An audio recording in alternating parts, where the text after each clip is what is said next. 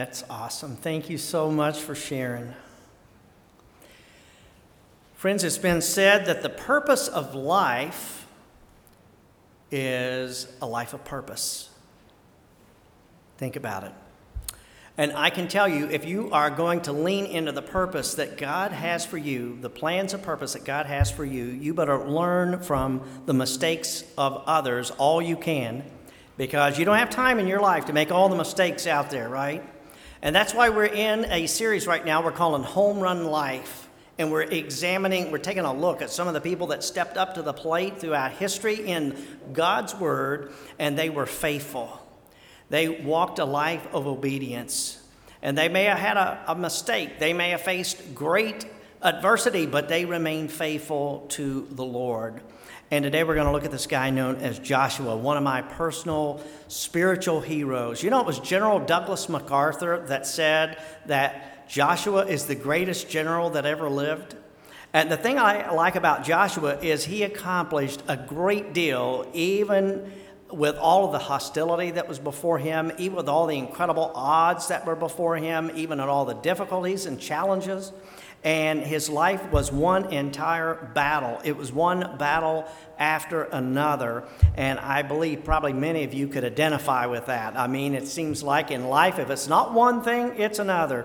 And so this guy, Joshua here, is really somebody that we ought to really take a look at and focus some on his life, on his walk of faith. Now, the background of Joshua is they are on the verge here of crossing, the Bible says, into the promised land. They spent some 40 years out in the wilderness, and now they come up ready to cross the Jordan River, knowing they are going to possess the land.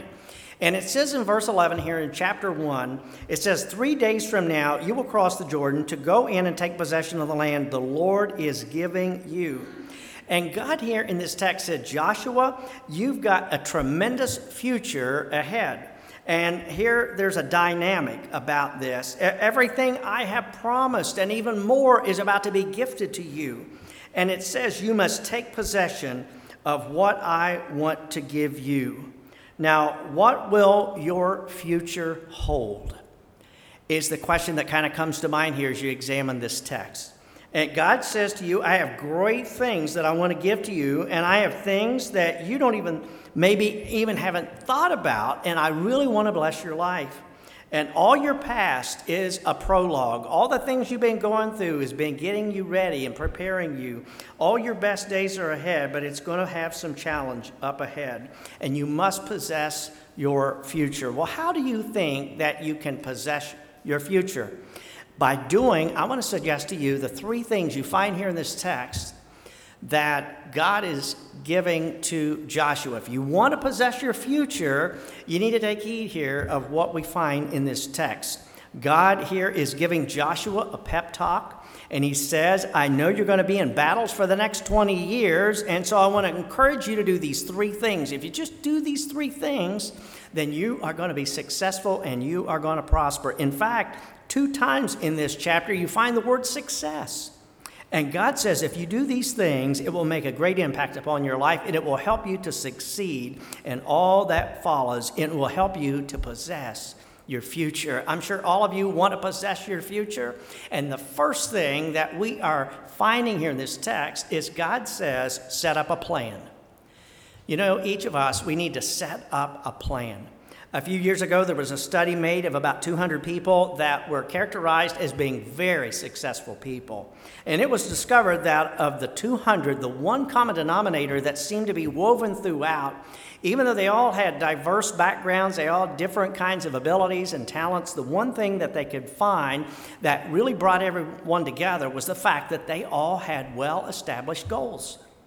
They were people who dreamed big, and then they put down to paper their goals. God says you've got a plan for the future. You know, the poorest of all people is not a person without a cent, but I want to say it's the person without a dream.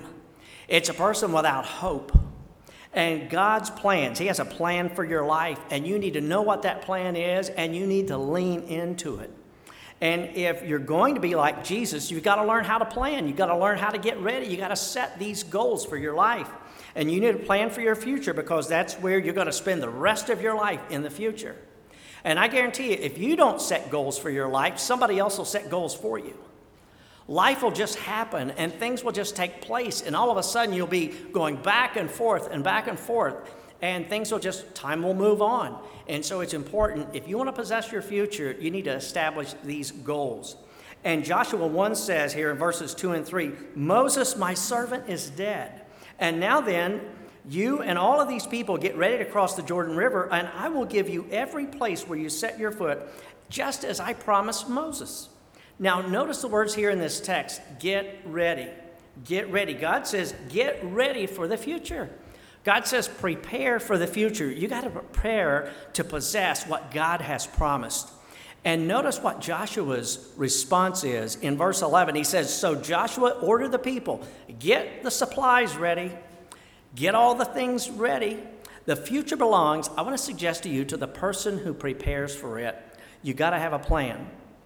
There was another survey that was conducted, and they found out that 27% have given no thought at all to their future. Maybe you're in that category today. You know, just kind of hanging out through life. They say like 27% of the people are just like not even thinking about their future. They're just living for the day. They said 60% have given some thought to the future, but it's mostly in the area of their finances. Well, I'm getting older. I'm getting a couple more wrinkles. Maybe I ought to think about that 401k they're offering, and a lot of people think about their future. But 10% have a fairly good idea of where they're headed, but only 3% have goals written down. And it's interesting because in this survey, it also revealed that 20% or 27% of our population are relying upon welfare and that kind of assistance. 60% are barely making ends meet. Another 10% are well off, and 3% of the population is highly successful. It's kind of the exact same ratio. And it's interesting that when they compared those that were well off with those that were highly successful, the 10% versus the 3%, the only discernible difference in the survey here, even though there was no difference in education or ability or talent, but it was the highly successful people had written plans. They actually had goals that were put forth. They actually had things that they felt that they needed to do, and they were out achieving the others 10-1. The point is that successful people plan for the future, and you find Joshua here doing that. Get things ready. And notice it says, Moses, my servant, is dead. You know, one of the ways you prepare for your future is to let go of the past. I mean, think about that. Joshua and Moses were very, very close. And here is this guy that's been the second lieutenant, this Joshua, and now Moses is not there. And I'm sure Joshua felt a little nervous without him, and yet God said, I have a plan for you, Joshua. Let go of the past and focus here on the future and write your goals down and don't go adrift, but follow my ways. So if you want to possess your future, you need to establish the plan. You need to grab a hold of the purpose that God has for your life. You need to discover what that will is of God for your life and lean into it with all you got. A second then thing that is discovered here in this text as God is talking to Joshua here is this, and that is you need to stay in the Word. Not only to set a plan, but then you stay in the Word. God says to Joshua, you're going to be in the battle for next 25 years. That's a long time. And you're going to be fighting, and the battle is going to come your way. And he says here that you need to stay in my Word. You need your instruction manual. It's the manual for the battles of life. And in Joshua 1 and verse 7, it says, be careful to obey all the laws and do not turn from it to the right or to the left, that you may be successful wherever you go. Notice it says, don't turn to the right or to the left. How easy is it to get sidetracked? You ever been on the internet? This happens to me every time I get on the internet. They call it surfing, right? You surf the internet, and you're going in there to look up something, and then something else pops in your way, and it takes you to a different rabbit trail, and let's see what this is about. Or something else pops up, and all of a sudden, an hour is gone, and you just got on there to look up one thing. It's very easy in this world to get sidetracked. And notice here, don't go to the right or the left. You can go off the right side of the road just as well as you can go off the left side of the road. And have you noticed how easy it is to get your mind so swayed on trivial matters, to really start focusing on things that at the end of the day don't mount to a hill of beans? You know what I'm talking about? People come into the church, they get excited about the church, and they want to get involved, and they give their lives to Christ, and they start out well, but then all of a sudden they get sidetracked. And it may even be sidetracked on really legitimate things. But all of a sudden they are off the road and out of the park somewhere, and they forget God's word. And here we find this challenge by the Lord to stay upon the words of God. Many have forgotten spiritually to stay upon God's word, and they have washed out because they didn't stay in the word. And notice here in Joshua 1 and verse 8, one of the greatest promises in the Bible is this one right here, and everybody ought to memorize it. Do not let this book of the law depart from your mouth, but meditate on it day and night, so that you may be careful to do everything written in it. And then it says you will prosper and you will be successful.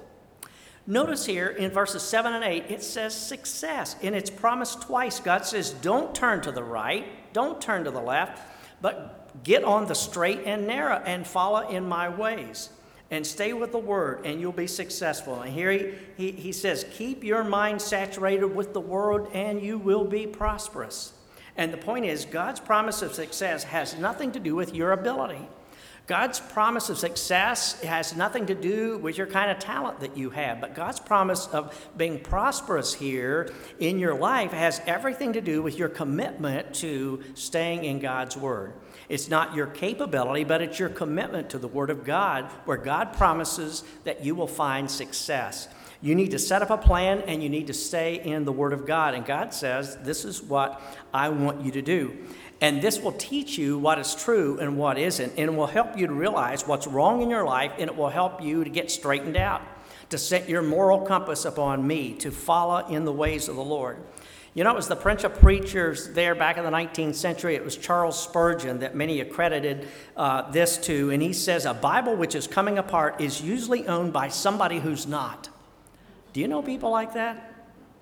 Usually your Bible is coming apart, or you are, and it's really your choice. Now, Joshua here, you'd have to acknowledge, he's a pretty busy guy. He didn't have the internet back then, but he was leading a whole nation. I'm sure he was facing all kinds of questions, having all kinds of problems to tend with, but he made time to read the Bible. He made time to pray. He was a man of communion with God. His business here did not sway him to the right or to the left, but he remained in God's word. You find here then this challenge to all of us to, if you want to possess the future, that you need to set plans, you need to be serious about your spiritual life, and you find here you need to stay in God's word. But there's another thing here that we find is a great challenge to us, and that is to step out in faith. Yeah, I really like that whole idea, that concept of stepping out. It's action-oriented. You're taking action steps. A lot of people think faith is just something you believe, but faith is more than just knowing about something. I can believe a plane will fly, but it doesn't make any difference until you actually get on the plane and said, yeah, I'm believing it and living it. And until you take that step of faith and get on board, it really means nothing. People say that I believe in Jesus Christ, but so what? Even the Bible acknowledges the demons believe that. And so you have to have that step of faith. It's that action-oriented. Notice here in the scripture, it says here this phrase, be strong and courageous. You find it here 3 or 4 different times, be strong and courageous. God 3 times says to Joshua, be strong and courageous. And that is, there's going to be times, there's going to be moments in this world that are going to be full of anxiety. There's going to be moments of discouragement. There's going to be moments where you just feel like throwing in the towel. But he says, be strong and courageous. Step out in faith. And again, the background of the story is the children of Israel have been wandering in the desert for something like 40 years, and they've had this chance once before, 40 years or so earlier, and they blew it, and now they're getting a second chance. And they're standing at the edge of the Jordan River. They're ready to cross over to the new land, knowing the moment they cross over the river, it's going to be an act of aggression because there's already these 7 enemy nations, so to speak, that are residing there. These 7 other nations living well, and their crossing is going to be this throwing down the gauntlet. And the moment they got to the other side of the river, there would be war, potentially, this conflict. This kind of battle that could ensue. And on the other side of the river, these 7 enemy nations, and every one of them larger and stronger than the Israelites. I mean, think about it. These people have been in bondage for some 400 years, and they didn't have Navy SEALs. They didn't have hardcore fighters. They were farmers. They were families. These were children. These were wives, and there was no really big army, and they're going to cross the river and enter into who knows how long a period of confrontation and battle is going to be there. And now you know why God is saying in the middle of all that, be strong and courageous, because he says there are things out there that are going to threaten to tear you down. There's things out there that are going to eat away at you. And what gave Joshua the confidence to move ahead is really found in verse 9. For it says, remember, I have commanded you to be determined and confident, and don't be afraid or discouraged, for I am with you wherever you go. God said, I'm going to be with you wherever you go. And you are on assignment from Almighty God. And God said, I'm going to be with you.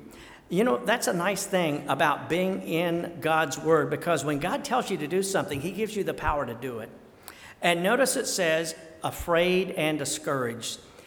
Friends, these are the 2 enemies that really face every Christian person, every Christian organization, and the Church of Jesus Christ. It's fear here and discouragement. Those are 2 enemies that will prevent you from possessing your future.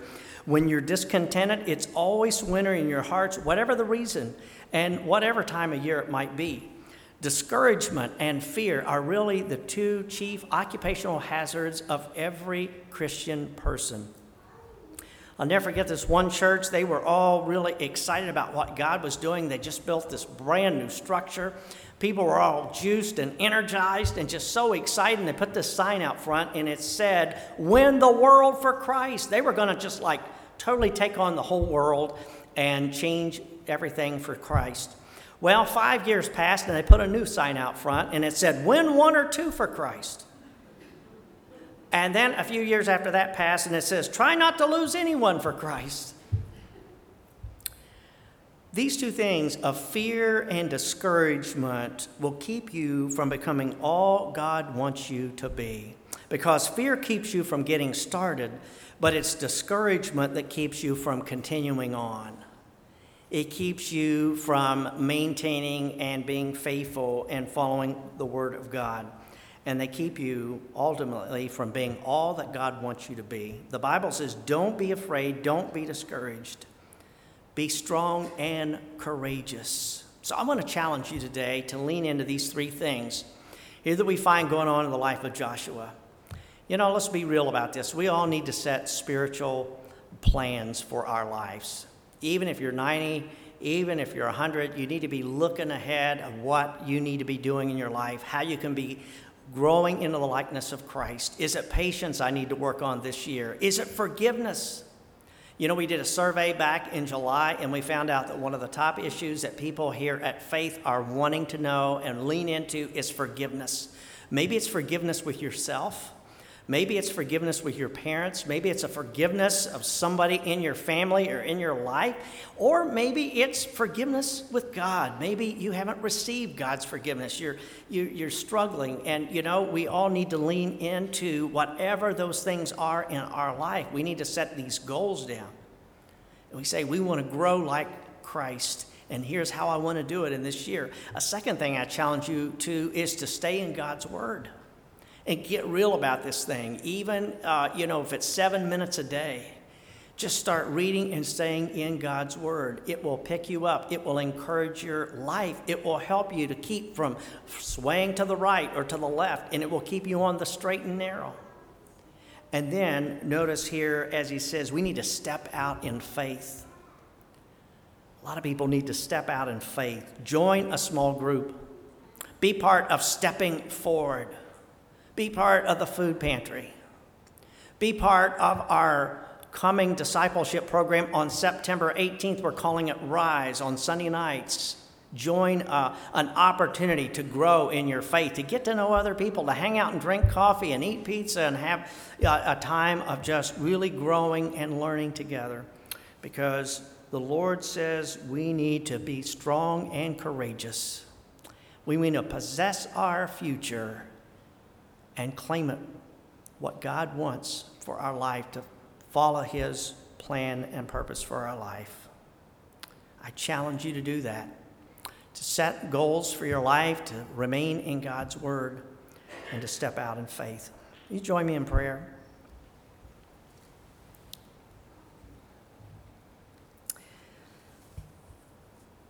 Holy God, we come before you today in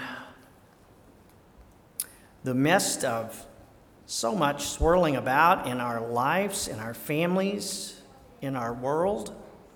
And we know there are so many good things that could sway us in different directions, but how we want to possess the future and how we want to establish our home, our hearts, our lives upon you. So help all of us, God, to be focused on the future that you have for us, to be growing into your likeness, to be remaining in your word, and to be stepping out in faith to serve you. My prayer, God, is that your Spirit would come upon the hearts and lives of your people, that you would embolden us, give us courage, give us strength, that we might face the battles, the fears, the discouragement every day, and to be found faithful. And we pray this in Jesus' name, our Lord. Amen.